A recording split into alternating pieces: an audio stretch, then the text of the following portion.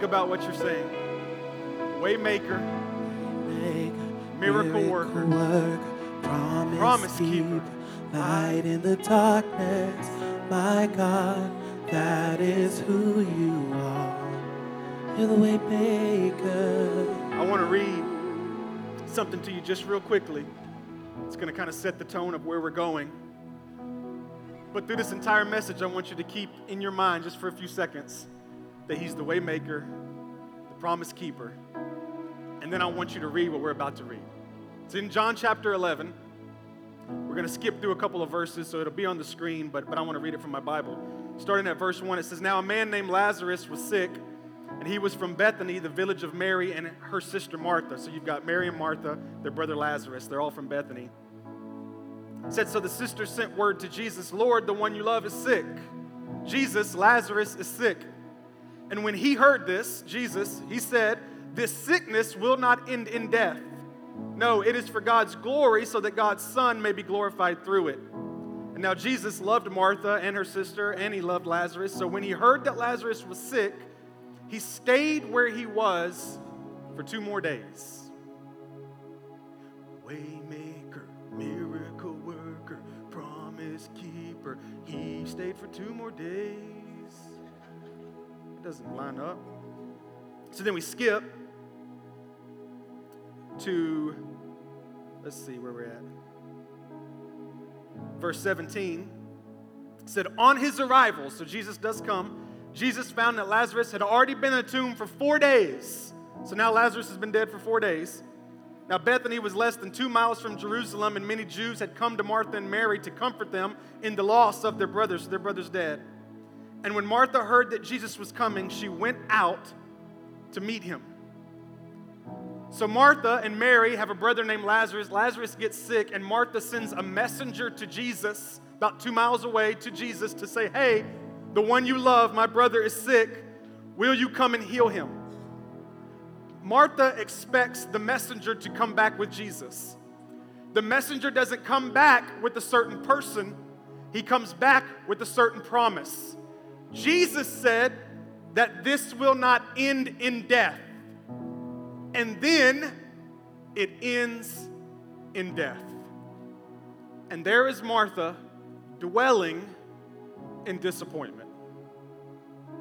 Do me a favor, before you're seated, I want you to look at the person beside you. You got to practice this because this is the title of my sermon. You ready? You got to practice this. You got to say, "I saw it going differently in my mind." Come on, do it like this. "I saw it going differently in my mind." Come on, give them a high five, give them a hug, tell them it's so good to see you this morning. Come on, give this worship team a little bit of hand of applause, bringing it this morning, right before the end of the year, looking good. Got your 2020 mohawk going on. Hey, I want to take a vote. This is the very first church vote we'll ever do at Victory Church, and it'll be the last. If you think that in 2020 I should start having a mohawk like Jeff, raise your hand. All right. Never mind. I didn't see enough hands to move me. You stood up. That's the most. I better get more amens like that during this message. Say it with me. Say, "I saw it going differently in my mind." One of my favorite Will Smith movies is a movie called Hitch. Are y'all familiar with that movie, Hitch? And there is this scene where he takes his girlfriend, or however you want to play it out, and he takes her on this date. And he's got all in his mind how this date is going to go. Like he already knows, he's got it all pictured in his head. And he takes her, and if you've seen the movie, she kind of does this freak out thing. She's like, "Oh, it's really funny." But she freaks out, and he has this moment where he says to her after that, he says, "I saw that going differently in my mind." And I knew that when we gathered today, we would be about 2 days or so away from putting a bow on 2019 and opening the door to 2020. And I knew that there was probably a high probability that somebody, if not all of us, could look back at 2019, at least at something, and go, "I saw that going differently in my mind." When 2019 was starting, you kind of had an idea of what would happen. For example, you may have had an idea that a relationship would start in 2019 and it didn't. Maybe you didn't have any clue that a relationship was going to end in 2019, but it did. Maybe you had this idea of a job you were going to get and you didn't get it. Maybe you had no idea that you were going to lose a job and you did. Maybe you saw your health going in a different direction, or maybe you got a diagnosis about something you weren't expecting, or maybe your finances went one way or they went the other way. Maybe you really thought it was going to happen this way, but it didn't happen that way. And what started off looking really good in 2019 isn't looking so good as 2019 comes to a close. Maybe you spent your Christmas in a hospital and that's not the way you saw it happening. Maybe you are going to go into the new year in pain and you didn't really expect that to happen. And you're looking back on 2019, getting ready to go into 2020. And if you could put a sentence on the year, it would be, I saw it going differently in my mind. And we've been in a series over the past couple of weeks, and I hope you've enjoyed it, where we've really tried to face things like anxiety and depression and tried to speak to those things. And I want to remind you, although this series is coming to a close today, I want to remind you that on our Sermon Notes app, you can scroll down and find some practical help, book resources, Christian counseling resources that you could continue to use beyond the sermon series ending. But the more I thought about the series and the more I thought about it coming to this being the Sunday, the last Sunday of the year, and what do you say to a church that's prepping for 2020 and that's seeing God do great things in 2019, and people who have seen God do great things in 2019, but now you're going into 2020. And I really thought about it like this. I think most of my anxious moments and my moments of depression, if I was honest, they would be founded on moments of disappointment.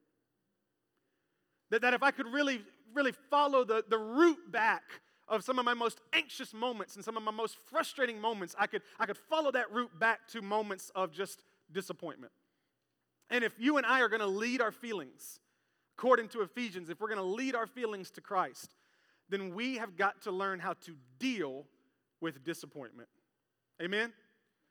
So maybe you're looking back on 2019 and you're kind of dwelling and disappointment like Martha was. And I want to talk just for a moment today, and then we'll talk a little bit about our church-wide fast and where we're going in 2020. But I want to talk just for a second about how to deal with disappointment.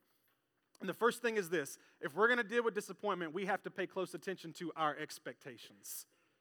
Right off the bat, we got to focus on our expectations. Look what it said in John chapter 11, verses 3 and 4. It said, so the sisters sent word to Jesus, Lord, the one you love is sick. Not just anybody. A Pharisee isn't sick. A sinner isn't sick. The one you love is sick. You can tell right off the bat that Martha has some expectations. The one you love is sick. And when he heard this, when Jesus heard this, he said, the sickness will not end in death. Hallelujah. He's going to be healed. Praise God. Spoiler alert, Lazarus dies. Right? That's odd. Spoiler alert number 2, Jesus raises Lazarus from the dead. Praise God. But here's the truth. Martha didn't know that. There was a moment in there, 4 days to be exact, where Martha just had to dwell in disappointment. She's just, what she expected Jesus to do and what Jesus actually did were not the same thing, and she just finds herself, maybe where you are today, just disappointed in the outcome. Here's the thing about Martha. Is anybody in here a planner? Are you a planner? Anybody in here a planner? You already know what you're going to do tomorrow. You already got your whole day laid out. When you go in your house, everything's organized, right? All your kitchen utensils and everything, they match. You know what I mean? Your plates, like you're an organized person. I believe Martha was an organized person. Like if you walked into her kitchen, I believe she'd have like the little marker board on the wall that has the MTWTFSS, which is Monday, Tuesday, Wednesday, Thursday, Friday, Saturday, Sunday, and she would have it all mapped out. And they knew what they were going to eat. And what was the meal thing we did for a little bit where they sent the meal to your house? You don't remember either. All right. HelloFresh. So Martha's probably got a subscription to HelloFresh, and the food's coming, so she knows what she's having, lamb on Thursday. You know what I mean? Like she's got it all laid out, right? She's an organized person. She's a planner. And so watch this. When the message comes back from the messenger that Jesus said that Lazarus' death is not going to end, or Lazarus' sickness is not going to end in death, you can guarantee she started developing her own picture of how it would play out, right? You can guarantee Martha was like, okay, let me walk through this. So Jesus is not here, but he guaranteed that my brother wouldn't die. So and she started thinking about all the things that Jesus had done, because Jesus done some crazy things when it come to healing. He would take mud and put it on guys' eyes, and he would speak words and send people, all this kind of. So she started playing out in her mind, like, all right, this is what I think Jesus is going to do. Maybe he's going to show up to my house. Maybe he's going to walk up. Maybe he's going to lay on top of Lazarus and put like his palm on his palm, nose to nose, and then he's going to rise, right? Or maybe I'm just going to go home and Lazarus is going to be in the kitchen cooking eggs. He's just going to be healed. Like she's just going to kind of started playing out in her mind how Jesus was going to do this. Have you ever gotten a word from God or a promise from God and then started developing your own picture to how it's going to play out? You know what I mean? Like God said he's going to heal me, right? The word says he's going to heal me. So then you just start going all through your mind how it's going to happen, when it's going to happen, what it's going to look like. God says in his word he's going to provide for you. So you start thinking about how it's going to happen and what it's going to look like. When we knew we were going to plant this church, when we felt like God made a promise to us that if we would follow his word and step out, he would be obedient, or if we were obedient, he'd be faithful, we immediately started coming up with this picture of what the church would look like. And it was so crazy. I remember telling the 10 families that moved with us, I said, listen, whatever you're picturing, forget about it. Whatever you're picturing, forget about it. Because I can guarantee you that whatever we picture is not going to match what God decides to do. But we're all tempted to do that, right? I'll give you an example. One of the things we pictured about this church, because we were young and we had young kids, we were like, this is going to be a really young church. And all these young people are going to come, but they don't know how to tithe, and they don't know how to serve. And so we're just going to be a very quick church, right? We're going to open, and then we're going to close. And then God just sent all ages and all races, and it was just amazing what God was doing, but we couldn't have pictured that. But there's something in us that when God gives us a promise, we start planning out how the picture's going to develop. But what happens when what we pictured doesn't match God's process? Right? I'll tell you what happens. Disappointment. When what we pictured doesn't line up with the way God plays it out, we find ourselves dwelling in disappointment. Because listen, most of the time when I find myself disappointed, it's because what I expected to happen is not what happened. Right? We were in Memphis for the holidays to see our parents, and the kids got all kinds of Christmas presents you can imagine. And some of the things they got were a bunch of Lego sets. So they got different kinds of Lego sets. And one day, middle of the week, I was just kind of looking for something to take my mind off of stuff. And I saw some of the Lego pieces, because my kids would start putting it together, and they would just leave it in the floor, right? Everybody knows what that's like. And so after you stepped on a few Legos, and you look like the burglars from Home Alone, I decided to sit down and build one. And so I grabbed some of the pieces, and I scooted them in front of me, and I grabbed the box, and I set the box up in front of me, and I'm looking at the picture, and I'm like, I don't even need the directions because I'm filled with the Holy Spirit, and so I'm just going to be able to put it together. And so I start trying to put it together, and I'm looking at the picture, and I'm like, this doesn't make sense. So I'm looking for a particular piece, and I start looking for the piece, and I'm like, the piece is not here. So either A, we bought a dysfunctional Lego set, or my kids have already lost a piece, and it's like the day after Christmas, right? And so I'm like, well, I'll just move on. And so I start looking, and I can't find this piece. And now I'm frustrated. I'm like ready to kill my kids. I'm like, somebody bought you Legos, and you've already ruined it. We can't even put them together. And Veda walks in, and she goes, Dad, what are you doing? I said, I'm trying to put the Legos together, but you've lost all the pieces. And she looks at it, and she goes, those are the wrong pieces. They don't match that picture. I was like, what you mean? And she said, look, I've got multiple Lego sets. So she brings me another box. She goes, those pieces go to this picture. And I was like, oh, so I had the right pieces. I just had the wrong. Is it possible that my disappointment is normally formed by the fact that I have the right pieces, but I have somehow developed the wrong picture? Right?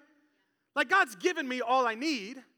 But is it possible that whatever picture that I've designed and developed on my own isn't the picture He wanted for me? So I'm frustrated because I can't find the pieces to match that picture. And God's saying, why are you so frustrated? That was never the picture to begin with.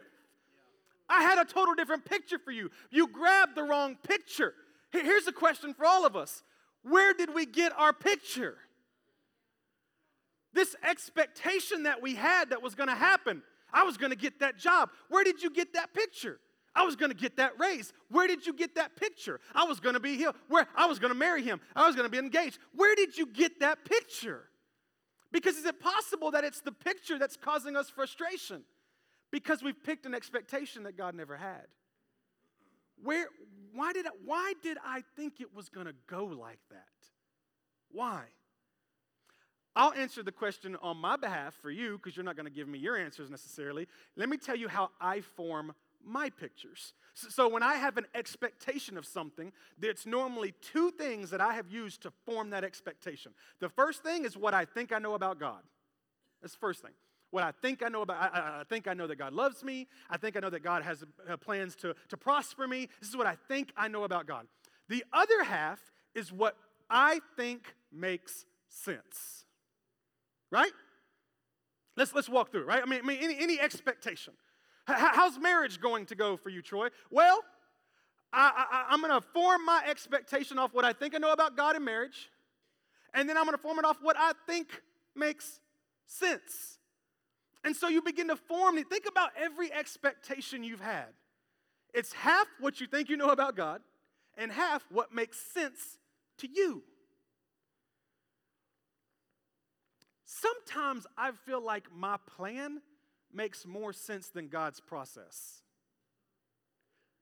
I knew it'd get quiet at this point.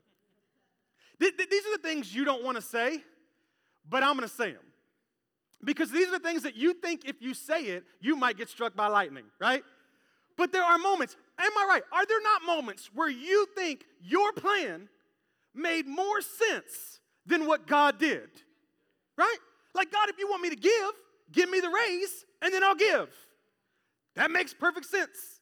God, if you want my marriage to be happy, then make my husband understand plain English, right? It just makes sense. Like, if you don't want me to kill my kids, then make them good kids. Like, it just makes sense. Like, there's just moments where I'm like, God, how is it I make more sense than you?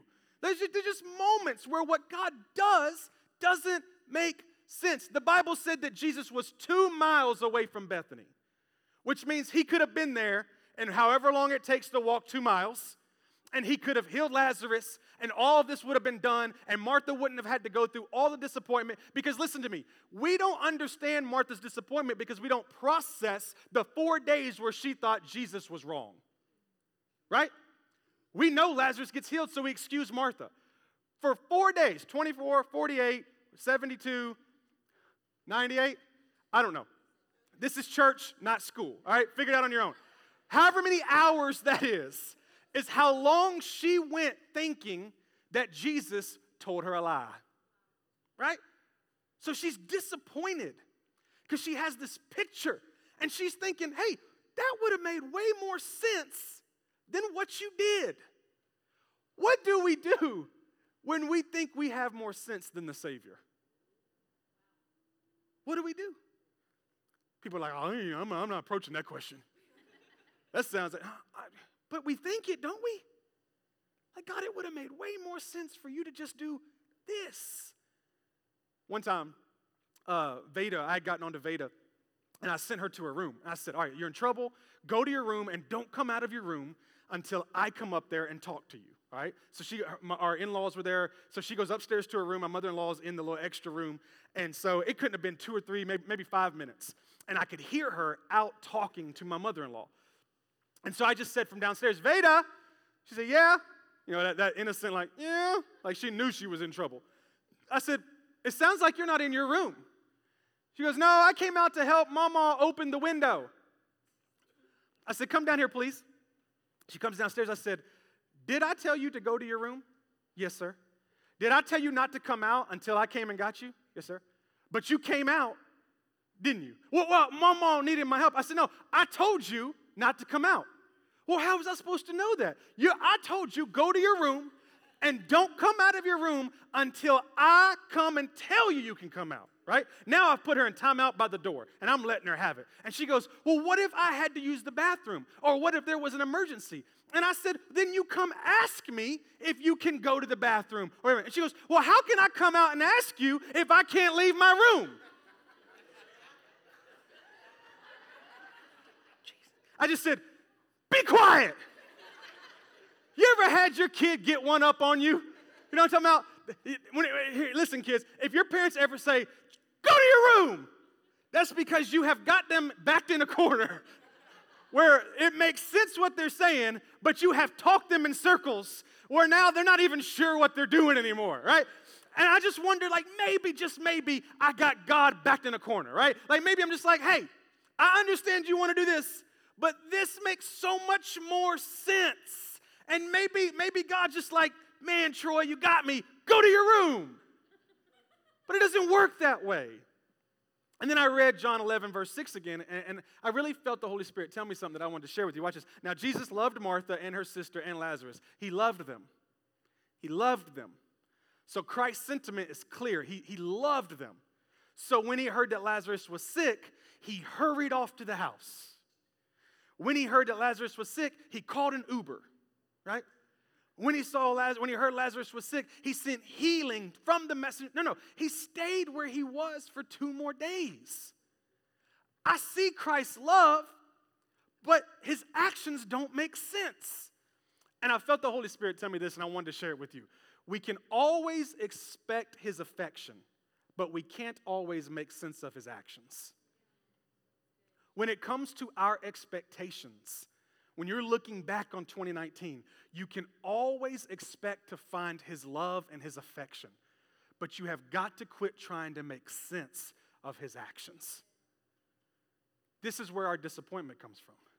God, I expected you to do it this way, and because you loved me, I expected you to do it this way. And what I felt the Lord tell me is, I do love you. Loving you is not in question here. You can expect my affection. If you need an expectation, expect the love of Christ. But quit trying to expect to make sense of his actions. When this year started, we had the word more. Matter of fact, we got it on our bracelets from Ephesians 3:20. And we were shouting that verse at the beginning of the year. To him who is able to do immeasurably more than I could ever ask or imagine. More, right? Right? That's so awesome. Like the church is growing. God, do immeasurably more than I could ever ask or imagine. When it comes to my kids, God, do immeasurably more than I could ever ask or imagine. When it comes to my job, do immeasurably more than I could ever ask or imagine. When it comes to my finances, do immeasurably more than I could ever ask or imagine. Why are we shouting at a verse that literally says, whatever you expect will be disappointed? Do immeasurably more than I can ask or imagine. So whatever you've imagined, he's not going to do it. Whatever you've asked, he's not going to do it. Because he's in the process of doing immeasurably more than what you asked or imagined. So let me sum it up like this. If we are not willing to budge on our preferences, if we hold tight to our preference, then we will be disappointed 100% of the time. We have to be willing to revise the picture and the expectation that we had of God. I don't expect the same thing from God now as I did when I was 17, because my knowledge of God has changed. If you would have found me at 17, me and Pastor Brian were talking about this, they are trying to get Pastor Brian and I to rap at the birthday party for the church in a couple weeks. It's not going to happen, so don't even cheer. Don't get excited. It'll happen when I get the mohawk, okay? But it made me think about when we were 17. There's this video on Facebook. We might get crazy and show this. But we were in a fashion show in high school together. You can see Miss Erica on there as well. And there's this point where Pastor Brian and I come and we meet. You think we could do it real quick? You want to try it? Let's try it real quick. Jump over here. Let's try it. All right, so there's this point where we meet. I'll stand over here. So we come out, Pastor Brian's got jeans and Jordans on and stuff, and I got on like a hat to the side because we were, never mind. And so we come out, and in the middle, we do our little fashion show thing, so we walk down, and we style or whatever, and Pastor Brian, why don't you show him your move real quick? Okay, and so he does a move, and then there's this moment where we meet in the center, and we do this handshake. I hope I can remember this.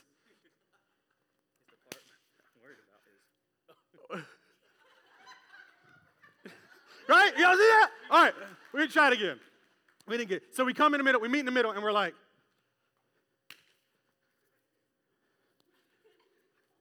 You see, give it up for Pastor Brian. Come on, y'all. Y'all like that. Okay, now, if God would have done what I expected at 17, me and Pastor Brian would have been rappers somewhere. We probably would have had gold teeth and face tattoos, and I would have never met Darla because she's not marrying me, and I would have never known you, and God wouldn't have done great things, because then that's what I expected. That was my picture. But because I was able to allow God to revise the picture, right, as time goes, look, it's okay for you to have expectations, but hold them loosely. Because what God is doing is going to be more than you can ask or imagine. So if you are so focused and committed to your picture, then following God's going to leave you in disappointment. What's going to happen? Because God, you can't think on the level God's thinking. So what he wanted, she just wanted him to heal Lazarus. Jesus wanted to resurrect him. She just wanted one soul to be saved. He wanted to save thousands. His picture's bigger. So it starts with our expectation, right? Moving into 2020, watch this. I want to trust God's process more than I want my preference. That has to be our heart. I want to trust your process, God, more than I want my preference. I want what you're doing, not what I want. Because I'm 35 now, but I guarantee at 42, if I would have gotten what I wanted at 35, it would have been less than what God had for me at 42. If we don't release our expectations, watch this. Our expectations then move into our frustrations.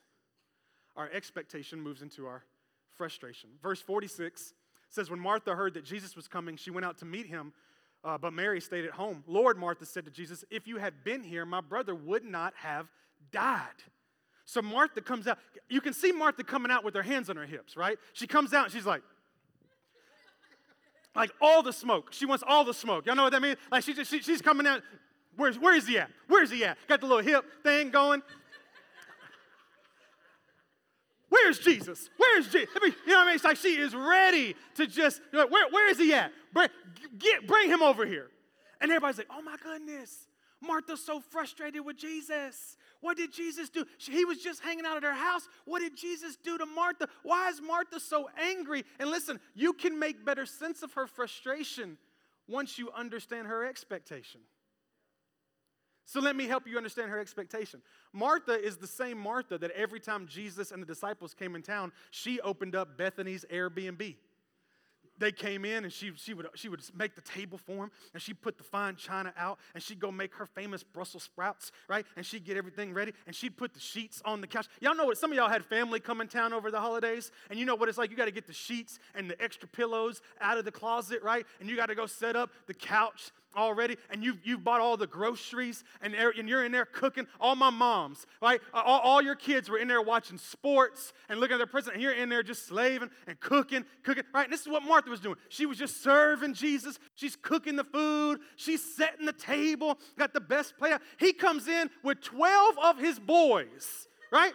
Yeah, moms, you remember what it was like when your son came home and he brought like 8 of his friends, and they were like, Mama, I'm hungry. And it was like, well, go to one of their parents' house. My mom used to tell me, I'm not feeding the whole neighborhood, right? That's what she used to say. Yes, you are. And so you come in, and so Martha's putting pizza rolls out for everybody. You know what I mean? She just got pizza rolls here and there. And then watch this. Then they eat, and they're all full, and the Bible says they would like lean back, right? Lean back. Lean back. Y'all know? Okay. So they're all full, and Jesus is like, Martha, I'm going to go lay down. And so all these dirty, smelly disciples get up, and they go into her couch where she's got the plastic on the couch. Y'all remember that? Grandma had the plastic, because you can sit on it, but you can't stain it. So they hit the plastic, and Martha's in there, and she's whole time, Mary's at his feet just worshiping Jesus. And Martha's talking bad about Mary, and she's grabbing plates, right? And she's cleaning up, and she's grabbing forks, and she's dumping out the food they didn't eat, and then she goes into the kitchen, right? And she starts washing the dishes, right? This is what she normally did with Jesus. She just served Jesus. She cleaned the plates, put the plates back up, go into the kitchen, clean up the table, get the little cool scraper they have at the fancy restaurants, and scrape all the food off into her hand, and put it in the trash can, and get the kitchen ready. And she'd go in, she'd go, Jesus, do you need anything, honey? And he'd go, no, I'm good. And she'd go, okay, let me know if you need anything. And she'd go back into the living room, and then Jesus and his boys would get up and leave to go do miracles, and a couple days later, they'd come back, and Martha go get the linens back up that she just washed, and she put them out again, and she put the fine china out again. She served Jesus. So now that you understand what she did, now understand her frustration. Here's her frustration. I served you and you couldn't even save him. I did everything you asked me to do.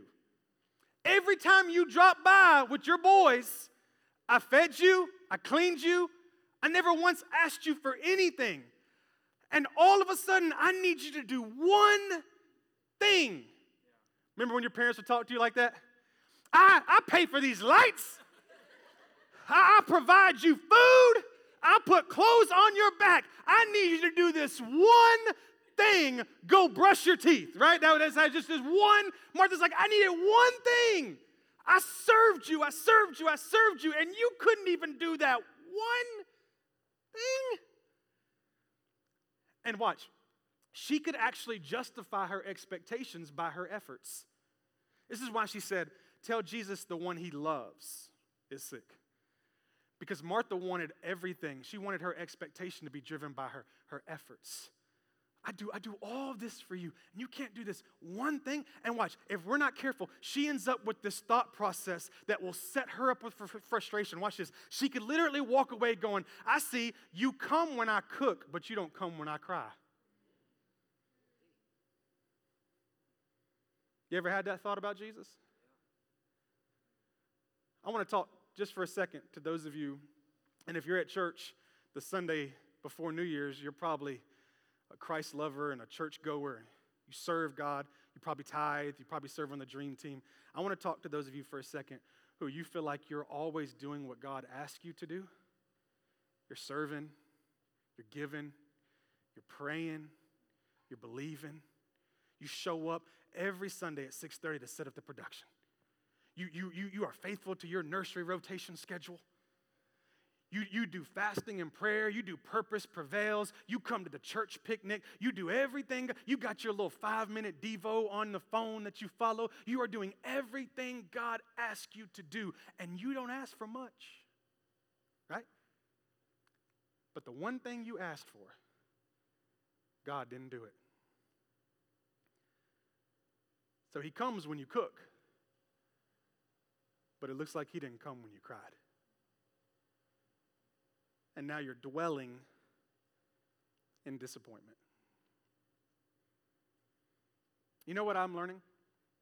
That the same thing that the enemy uses to frustrate our faith, to destroy our faith, is the same thing God uses to build it. Disappointment. I got this word in my heart about 4 weeks ago. I'm going to give you a statement here in a minute, and that's where it started. God dropped this word in my heart, and I needed it bad. As soon as I saw it, I said, I'm going to preach that to the church right before the end of the year, because I'm smart enough to know that there's a lot of people coming to the end of the year dealing with disappointment. It just so happened I had a friend who was dealing with some stuff herself, and Darla and I were messaging her back and forth, encouraging her. And when I saw this message, all of a sudden I felt a word for her. Because if she was up here talking, she would tell you this. Ever since she's been saved, she served God. She's done everything God's asked her to do. She's been a tither for years. She gives above and beyond tithing. She serves in the church. She goes to church. She's one of those that when you're on vacation, she goes to church. You know what I'm talking about? One of them real Christians. Like, she just does everything. And she'll tell you this. She doesn't ask for much. And it was crazy because probably about a couple months ago now, she asked Jesus for one thing. She prayed about it. And if I told you what it was, I would, but then a lot of you would know who I'm talking about. But if I told you what it was so basic. It was simple. It was a 2-mile trip from Bethany. It was simple. And for whatever reason, God didn't do it. God said no. And that really was a struggle for her because, again, she's like Martha. She's like, wait a minute. Every time Jesus came, I served up the best food. I cleaned the dishes. I put the sheets out. I served him hand and foot. I did everything he asked, and I asked for one thing. He didn't give that to me. And when we knew that, and we're counseling them through this, I'm like, God, give me a word. I started off by going, God, just answer that prayer anyway, right? And then I'm like, God, give me a word I need something for. Give me something to be encouraged about. And I really wish I could tell you that I had like this statement that it's just like, boom, and it was like, all problems are gone. She's great. doesn't quite work that way. And so I told her, I said, hey, I read a story. I walked her through Lazarus. I said, I felt like God gave me a statement. I said, so you keep praying about it, and I'll keep praying about it, and we'll keep processing this. But in the meantime, you need to hear this statement. And I told her this right here. Every miracle that God ever performed started with a disappointment. That's what that word just dropped in me. I was at the gym, and God just said, every miracle I've ever performed started with a disappointment. Just a couple of weeks ago, we celebrated the Immaculate Conception. The Virgin Mary births a Savior to the world. But we talked about how for a moment there, for Joseph, it was a disappointment. My wife is pregnant, probably by another man. Lawfully, I'll divorce her. It's a disappointment. A few months ago, we talked about the miraculous catch of Peter. Right, and how he's in the boat, and Jesus helps him, and he pulls his net, and his net's breaking. But before the miracle happened, what happened? Disappointment. Hey, Peter, have you been fishing all night? Yeah, all night. What have you caught? Nothing. Hey, have you been praying? Yes, all year. What'd you catch? Nothing. He's dwelling in disappointment. And here comes the miracle. Our whole faith is built on the birth and death and resurrection of Jesus Christ. And the resurrection's the miracle. But that time frame in between his death and his resurrection was disappointment. What I want you to understand is what I felt the Spirit of God tell me so good, and that is that every miracle that God is ever going to do in your life starts with a disappointment. The miracle was what? In Lazarus, the miracle was what? The resurrection. What was the disappointment? He died. First of all, why am I preaching? Y'all are Bible scholars. Okay, so the miracle was the resurrection, and the disappointment was the death. You can't have the resurrection without what? The death. I can't have the miracle without first being disappointed. God can't exceed my expectations without first crushing them. There has to be a moment where I'm disappointed for God to be able to push through and do something that I consider a miracle. Can I tell you something that I saw for probably the first time? I read it. So the most memorized verse in the Bible, you know what it is? Okay, let me rephrase that. The easiest verse to memorize in the Bible, you know what it is? Do you know the reference of it? No. Right? We know Jesus wept. It's in John chapter 11, where we are right now. So in John chapter 11, verse 35, the Bible says that Jesus wept. Do you know why he was weeping? Lazarus was dead. Help me with this. You think, does Jesus know he's about to heal him? Yeah, I mean, he's not like, oh, look what I did. He's no. But he's crying. Can I tell you something about the God I serve? That even when he knows he's going to exceed your expectation, he still comforts us and cries with us in our disappointment. He's not the one who's up there going, shut up, stand up, and get over it. He understands that we develop this picture. He understands that our mind is not where his mind is. And so we get this idea of this is what's best for us. And we expect God to do what's best for us. So we give him this picture and we say, hey, do this for me. And God says, I can't do that for you. Because you don't understand that in 10 years, that will be a percentage of what I'm going to do for you. I can't do it for you. And then we start to get disappointed and we start to cry. And if you're not careful, religion will teach you that Jesus walks off and says, grow up. Put your big boy panties on, right? But here's what Jesus really does, is he gets down with us, puts his arms around us, and weeps. I'm sorry that you're disappointed. I'm sorry that we have to be in this moment. But if you'll trust me, and you'll believe that what I've got pictured is better than what you've got pictured. And if you will release your expectations, then I don't know, it could be 4 days, it could be 4 years. But if you'll trust, there will be a moment where you stand from a place that God put you and you say, I'm so glad He didn't give me what I pictured. Because what I pictured will never match the praise and the blessing that He has for me. The more I was studying this verse, I started thinking about our song, You Never Lost a Battle. You never lost a battle. There's this part where it says, I can't do it quite like Andrea, but she says, I can't even get the beat now. Showing up, you are still showing up at the tomb of every Lazarus, right? I know that was really difficult for y'all to take in. But when I first heard that song, here's how I interpreted that line in the song. I interpreted it as He still shows up to all of us that are dead in our sin but are going to be resurrected by the blood of Jesus Christ. That's the way I pictured it, right? Like before Christ, I was dead in my sin. Before you, in a minute, Pastor Brian will lead us an opportunity to give your heart to Jesus. If you're not saved, you are dead in your sin.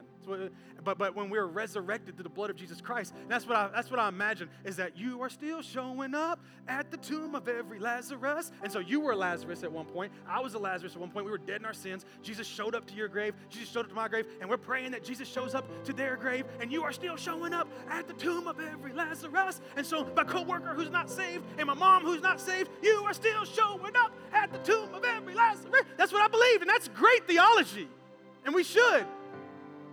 But when I was reading this, I'm like, wait a minute. Now Lazarus is a totally different thing. Lazarus is not the unsaved. Lazarus is my disappointment. Because before Lazarus was ever Martha's miracle, he was Martha's biggest disappointment. Right? So he is still showing up at the tomb of every disappointment. He is still resurrecting every unmet expectation. Everything that we thought and it didn't become, He is still showing up at the tomb to resurrect.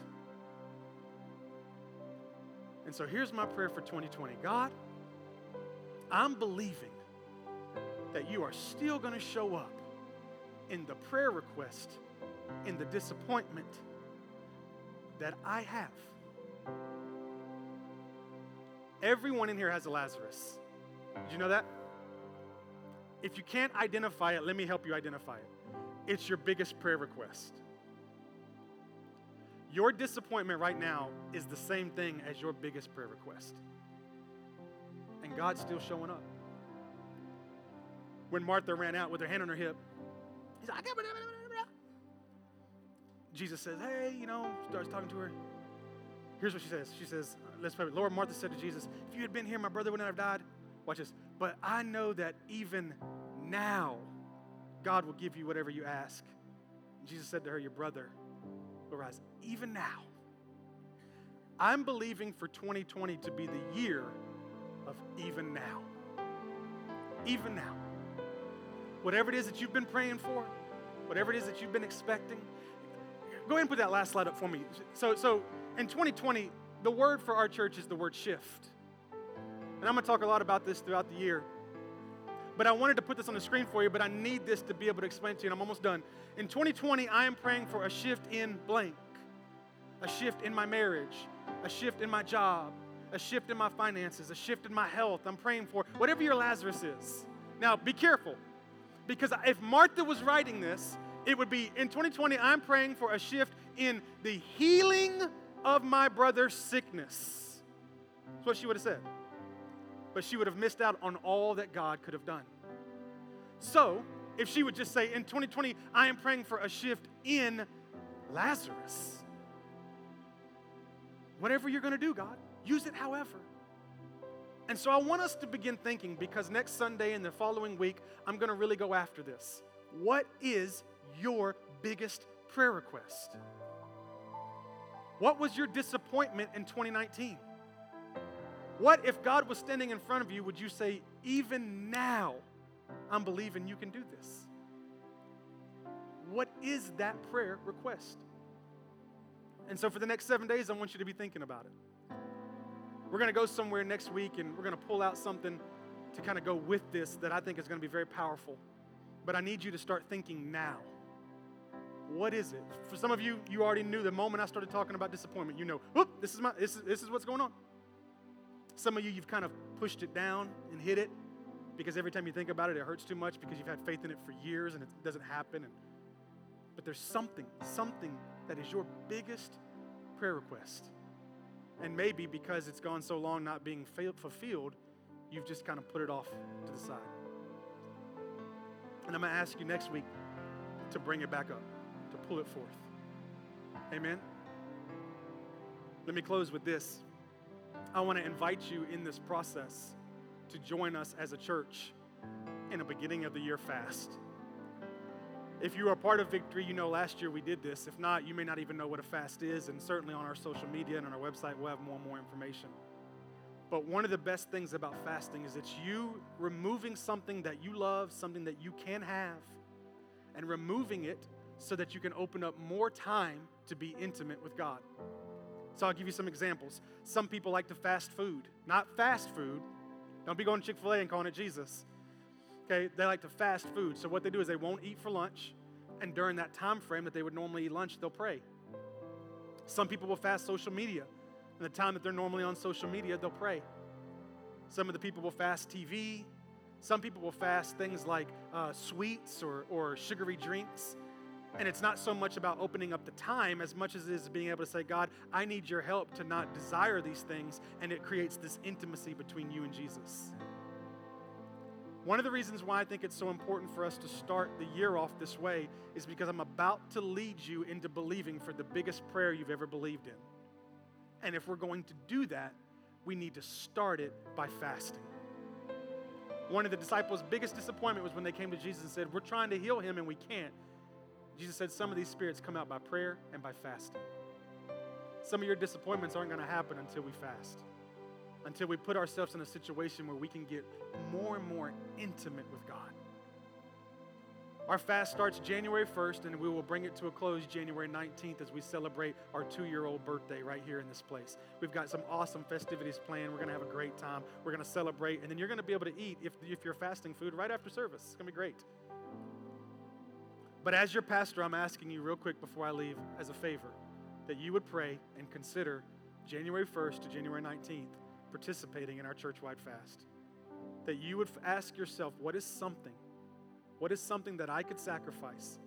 I told you in Purpose Prevails that it's my job to help shift you a little bit more in your generosity and in your faith in God and these kind of things. And this is just another little shift for you. Some of you gave financially. You've never given to the church before, and you gave for the first time in Purpose Prevails, and I know you can testify to God doing great things. Some of you have never fasted before, and this is the opportunity to do that. Maybe God's calling you to fast social media. Maybe he's calling you to fast a television show. Maybe he's telling you not to drink sugary drinks, or some people I know will fast from sun up to sundown. I know some people that are eating in a 2-hour window, and the rest of the day they're fasting. So many cool things. And it's not really about what you're doing. It's about the heart behind it. The idea that I'm going to sacrifice something so that I can become closer and more intimate with my God. And I think it's the best way to kick off a year where we are going to believe God for the biggest prayer request we've ever believed for. Amen? Are you with me? I know everybody's a little bit tired, and I know you're getting into the new year, but I think this is huge, church. I think it's huge. I've dedicated the entire year of 2020 to believing with you for whatever this prayer request is, that God's going to do a shift in your life. I believe it. I've been praying for you every morning. I'm going to pray for you all throughout this fast. But it's going to encourage me the most to know that you're fasting and praying too. So in January 1, I won't be with you because it'll be a Wednesday. But we start fasting. You come in on January 5th ready to acknowledge what that prayer request is. Amen? Amen? Amen? Father, we thank you for your faithfulness, for your word that is alive and moving in our lives. We thank you that even though sometimes we put together our own expectations and our own picture, there's times where, God, you have to exceed those expectations. In the process, you have to crush the picture that we had in mind. And for every person in this room that ended this year saying, I really thought it was going to go a different way, I pray that today they'd be encouraged that you're doing something more in their life. And that every person in this room, I pray two things. One, I pray you would instill in their heart right now what you're calling them to fast. And that as a church, we would enter into 2020 strong in prayer and in fasting. And then you would lay on their heart. A lot of them they knew coming in the door, but some of them you're reminding them today of that prayer request, that Lazarus. And that as we fast together, we would also be able to agree in prayer together. Lord, what you did in 2019 is beyond our words, from the salvations to the lives that are changed, to the progress that we've made in our community, to the money we were able to give away, to the friends that we've met. And we're believing that you're going to do even more in 2020. There's going to be shift in so many areas of our lives. And it starts with us shifting our spiritual life with prayer and fasting. So Lord, be with us today. Communicate your heart to our heart. It's in Jesus' name we pray. And everybody said,